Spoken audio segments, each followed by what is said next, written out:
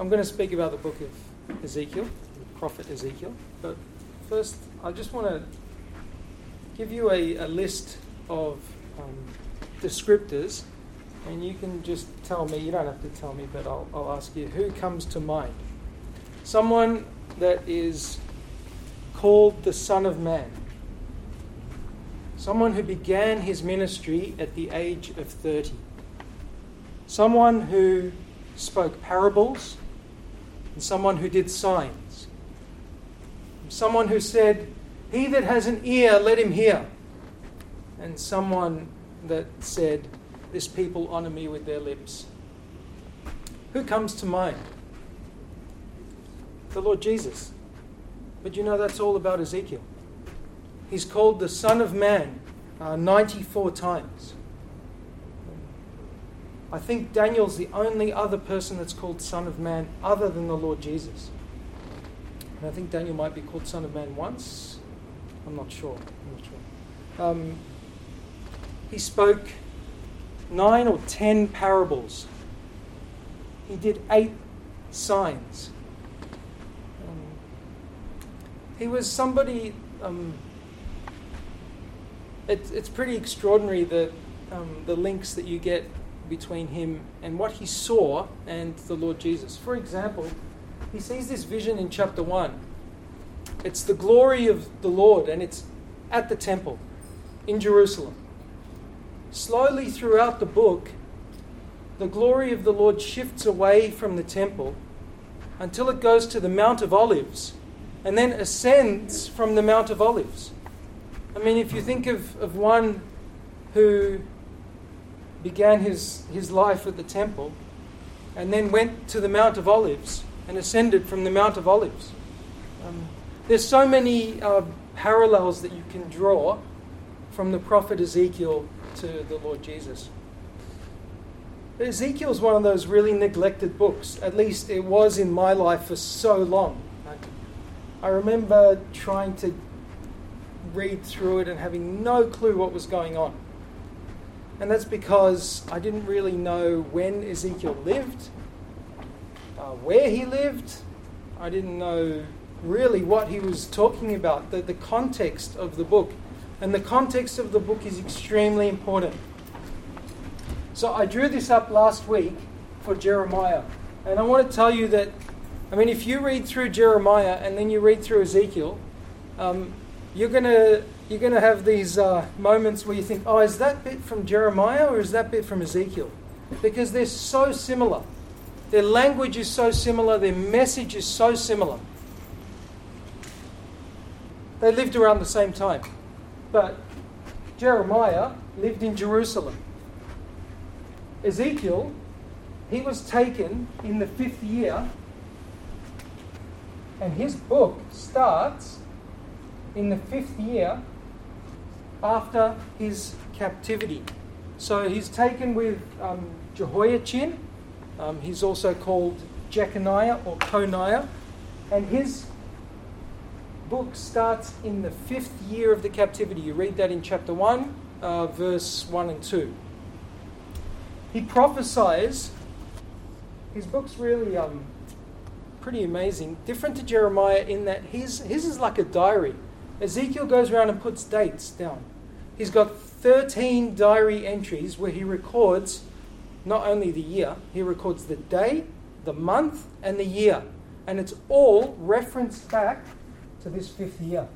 So, he says in chapter 1, he says, in the 5th year. You go to somewhere like chapter 8, I think it's chapter 8, verse 1. He says, in the 6th year, and on the 10th day, in the 3rd month, the word of the Lord came to me. The last diary entry is the 27th year. So he had a ministry for 22 years, I think that is. He was prophesying for 22 years. Now, people don't know very much about Ezekiel. I think I didn't know very much about it before I really studied it. I probably knew chapter 1. There was this vision that I want to talk about, actually. And I knew chapter 37. there were those bones rattling and coming together, and then spirit coming into them and them living. And then I knew that there was chapter 47, which is this guy takes Ezekiel, and there's a river there, and he goes to water to his ankles, and then it's water to his knees, and then it's water to his waist, and it's a river that he can't cross. I think that's what I knew, and I think they're the famous parts of Ezekiel. I don't know if anybody else thinks something else really stands out. But those things, they make up such a tiny part of Ezekiel and his prophecy. Okay. When he was taken captive, he was 25 years old, and he began his ministry at 30. Now, he was a priest, and in Numbers chapter 4, it doesn't speak specifically about priests, but it speaks about the Levites. The Levites would start their ministry at 30 years of age. So he never got to serve in Jerusalem because he was 25. And when he was 30, this vision appears to him. So just before I get into this vision, when he sees it at the age of 30, I want to just split up the book. I want to give you an outline of the book. So chapters 1 to 3, chapter 1 is this vision, and then chapters 2 and 3 are his calling as a watchman. So God calls him as a watchman for Israel. So that's chapters 1 to 3, the vision and his call as a watchman. Chapters 4 to 24 are prophecies against Jerusalem, very similar to a big section in Jeremiah. Chapters 25 to 32 are prophecies against the surrounding nations. Again, very similar to some of the other prophets, Isaiah, Jeremiah. Who is it? I think Amos speaks about a whole bunch of nations before he speaks to Israel. 33 to 39, they focus on restoration after the fall. And then chapters 40 to 48 speak about the millennial temple. He gets this amazing vision of the temple. He sees this guy who's got a measuring stick, and he goes out and he takes detailed measurements of the temple, not Herod's temple. This is a temple that hasn't been built yet. And for 8 chapters, or 9 chapters, he details these measurements of the temple and what's going to be there, and all the rooms and the walls, and everything's measured out and planned. It's an incredible description of the temple. Okay. The other way to split the book is just very simply in half. Chapters 1 to 32, I would label them probably doom. If you read chapter 7, the start of chapter 7, it says this. It says, the day has come. The end has come. Your doom has come. It's words from the Lord towards Jerusalem, just saying, this destruction is coming upon you. So from chapters, if you want to just divide it very simply in half, and these are the themes that are spoken about. The first half up to chapter 32 is doom. And in chapter 33, Jerusalem falls. There's a guy who runs out, he leaves Jerusalem, and Ezekiel's not living in Jerusalem. Remember, Ezekiel is living in Babylon. He walks or runs to Babylon and then tells Ezekiel, Jerusalem has fallen. And from then on, it's hope. So up until the fall of Jerusalem, the message is doom. After the fall of Jerusalem, the message is hope. Okay. Just an interesting thing about where Ezekiel was living. he was amongst the captives, and there was obviously some settlement there by the river Kibar, it's called, in Babylon, but in a place called Tel Aviv. So he was in a place called Tel Aviv. And it seems to me that the Jews who returned after the 70-year captivity, there must have been a big portion of them that lived in Tel Aviv, because there's a big city that was the capital city of Israel that is called Tel Aviv. I just thought that's a really interesting link, the fact that he was in Tel Aviv and there's a city now in Israel called Tel Aviv. So he was by a river in Babylon, and it just made me think of Psalm 137. By the rivers of Babylon, there we sat down, yea, we wept when we remembered Zion. That's Psalm 137. He was one of those people. Okay. In chapter 1, he sees this vision. And this is like, this vision, it stumps people at the start of the book. It stumped me at the start of the book. And you start reading and you go, what is this on about? And then you struggle to keep reading further. But I just want to give just a simple explanation of what he saw. He saw 4 cherubim. He describes them as living creatures, 4 living creatures.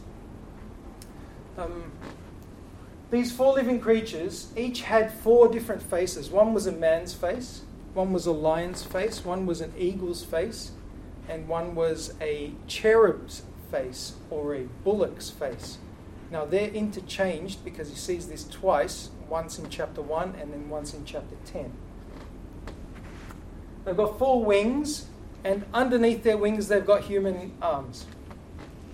Above them is a crystal platform, and above that is a throne, and it's the throne of God.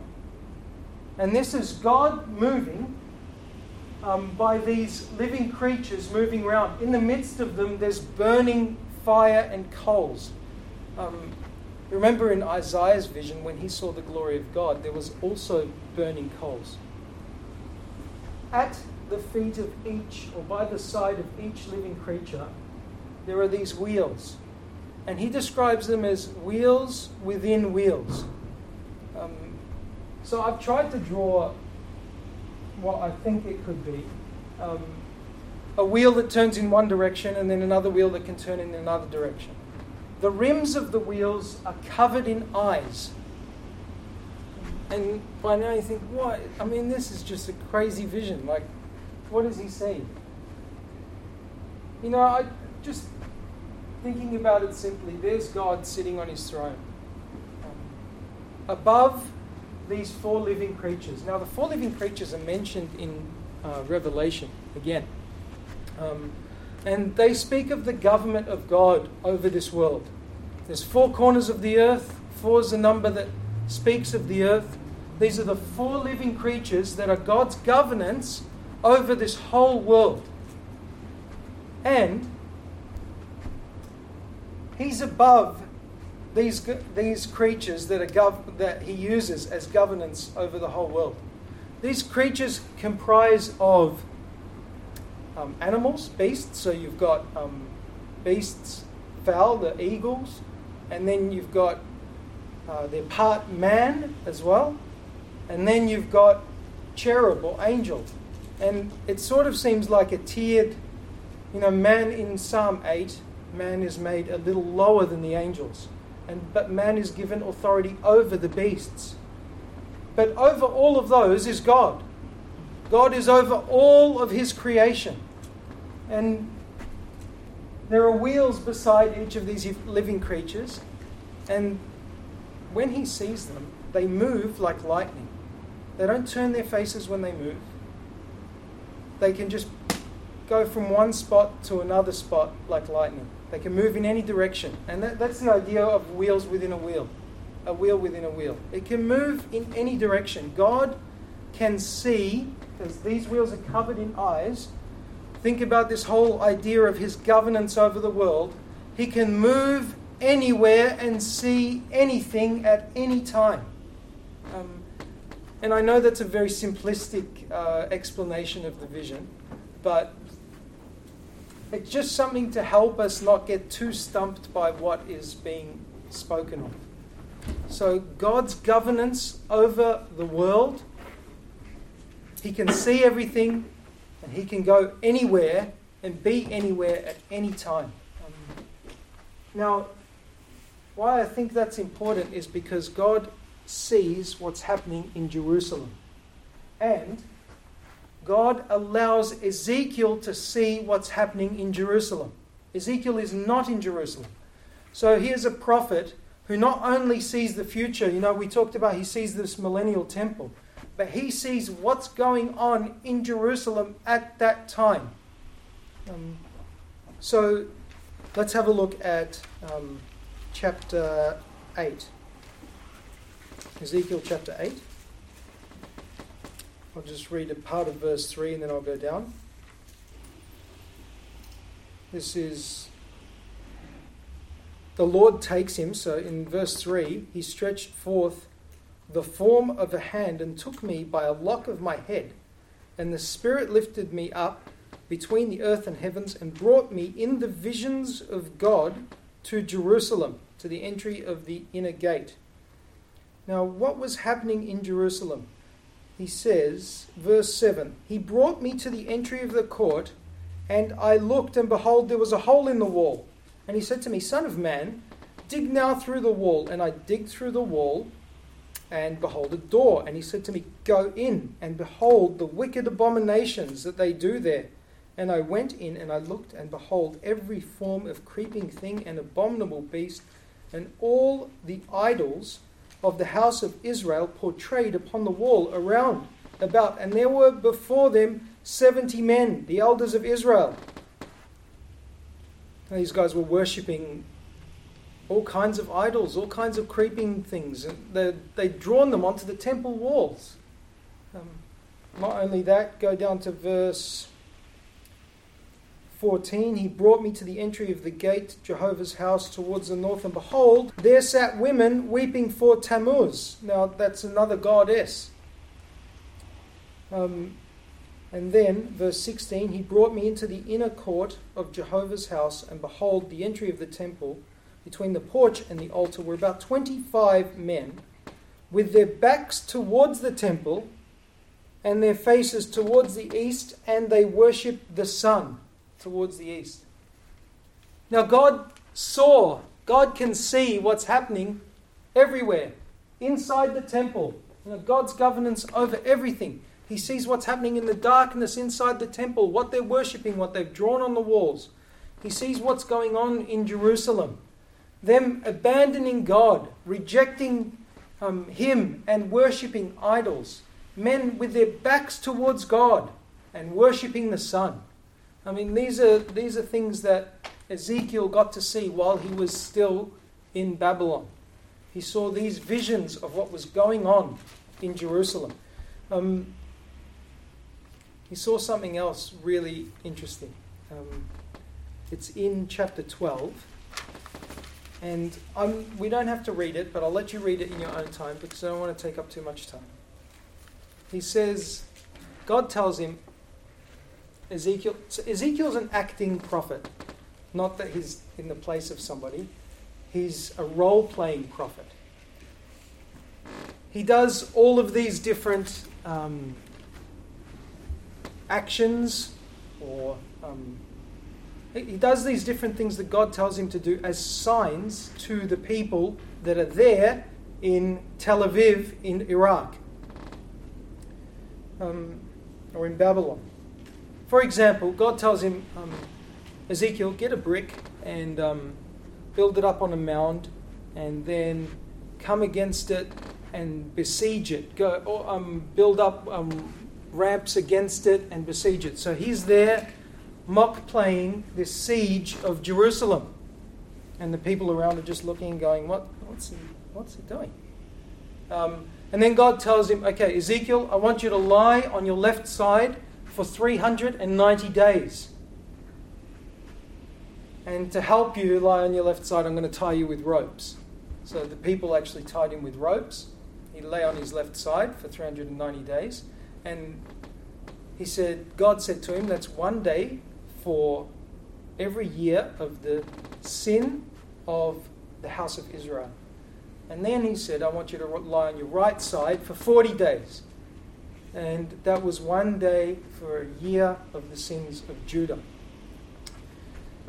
And then he told him, I want you to make bread each of those days. So I think it must have been like an 8 to 5 kind of thing where he lay on his left side. Maybe just before he did that in the morning, he'd have to make this bread. And God said, you're going to take your flour by measure and you're going to have your water by measure. And that was a sign that the people in the siege in Jerusalem were going to be eating their bread by measure and having their water by measure because of the famine that would be going on. And he said, I want you to bake it using human dung. And Ezekiel was like, Lord, I've never defiled myself. I can't do that. And God said, okay, you can use cow dung instead. So he baked his bread using cow dung. And God said, because the people will be doing this in Jerusalem in those days. So he was a sign to the people. God told him, take a sharp sword and shave your beard and shave your head. And then divide it into 3 piles. One pile, I want you to scatter to the wind. One pile, I want you to chop up with a sword. And the other pile, I want you to burn in the fire. And of that pile, I want you to take a little bit of it and I want you to bind it into your coat. And then of that, take a little bit more and then scatter that to the wind. And he was telling him that the people in Jerusalem, a third of them are going to go be dispersed amongst the nations, thrown to the wind. A third of them are going to die by the sword. A third of them are going to be burnt in the fire. And there are going to be a few that might remain. So Ezekiel was, everything he did in action was speaking about something going on in Jerusalem or that would go on in Jerusalem. So in chapter 12, he's told Ezekiel, I want you to pack a captive's baggage. He would have known this because he was a captive already. Pack your bags, Ezekiel, and I want you to go out in front of all the people with your bags packed. And then I want you to sneak out. I want you to cover your face. And I want you to go out like a captive with your baggage. And I want you to dig through the wall. And I want you to put your baggage through the wall. And then I want you to climb through the wall. He did that. And then God tells him, this prophecy concerns the prince of the house of Judah. And it says that he's going to escape, but he's going to be brought to Babylon, but he won't see it. And what he's speaking about is this guy. Zedekiah was the prince of Judah at that time. And if you know what happened with Zedekiah, it's incredible the prophecy that Ezekiel gives. Zedekiah packed his bags and snuck out while Nebuchadnezzar was surrounding the city, him and his men. They snuck out and they tried to escape the city. Nebuchadnezzar's men caught him and his sons and his family. They brought him to Riblah, and Nebuchadnezzar killed his sons in front of his eyes. And then Nebuchadnezzar put his eyes out. So the last thing he saw was his sons dying. And then he was taken to Babylon and he died there. And in Ezekiel's prophecy it says he shall be brought to Babylon, but he shall not see it. And you first read that and you go, what does that mean? Brought to Babylon, shall not see it. But he was blind when he was brought to Babylon. Another sign that happened with Ezekiel. It's in chapter 24. It's, I might read a little bit of this just very quickly. Verse 15. The word of Jehovah came to me, saying, Son of man, behold, I take away from thee the desire of thy eyes with a stroke. Yet thou shalt not mourn nor weep, neither shall thy tears run down. Sigh in silence. Make no mourning for the dead. Bind thy turban upon thee, and put thy sandals on thy feet. Cover not thy beard. Eat not the bread of men. And then it says, and I spoke to the people in the morning, and at evening my wife died. Ezekiel had to lose his wife and not mourn, not weep. And God said that this was going to be the state of the people when Jerusalem is destroyed.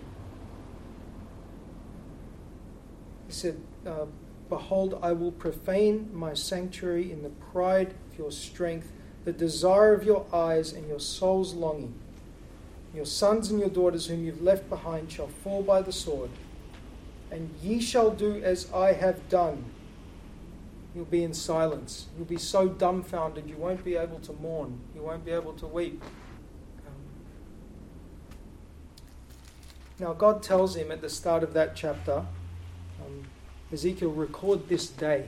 Now that day was the day that Nebuchadnezzar came to besiege Jerusalem.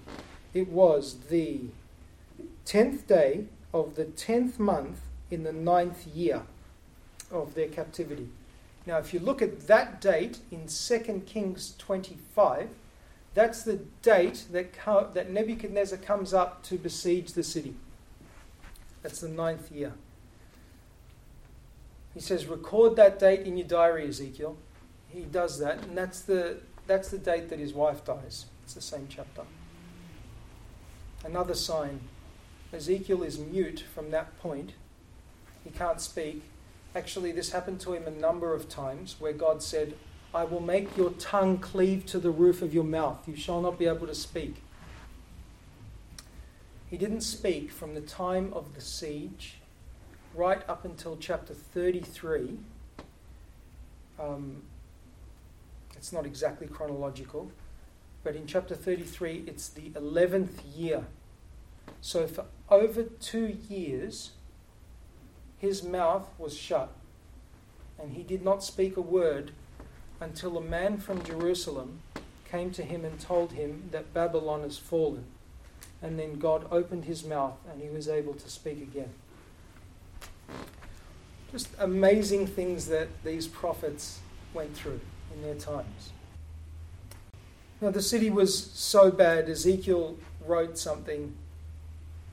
Jerusalem, what was going on in Jerusalem was so bad. He wrote something about the 3 men that he thought were the greatest men in his opinion, or in all of Israel. He spoke about Noah, he spoke about Job, and he spoke about Daniel. And he said if these 3 men were in the city, they would only be able to save themselves. If they were interceding for the city, God says, I wouldn't spare it. They would only be able to save themselves because of their righteousness. Just one thing about the Lord Jesus. Chapter 34. Chapter 34 is a beautiful chapter. You know, the people in Jerusalem had gone astray because of bad leaders. Remember we talked about those 70-something men in the temple? They were the elders of Israel, and they were worshipping these idols. And the other 25 outside worshipping the sun. Israel had bad shepherds, and God rebuked the bad shepherds in chapter 33. Then, I want to just read from verse 11, just very quickly. This is chapter 34, verse 11.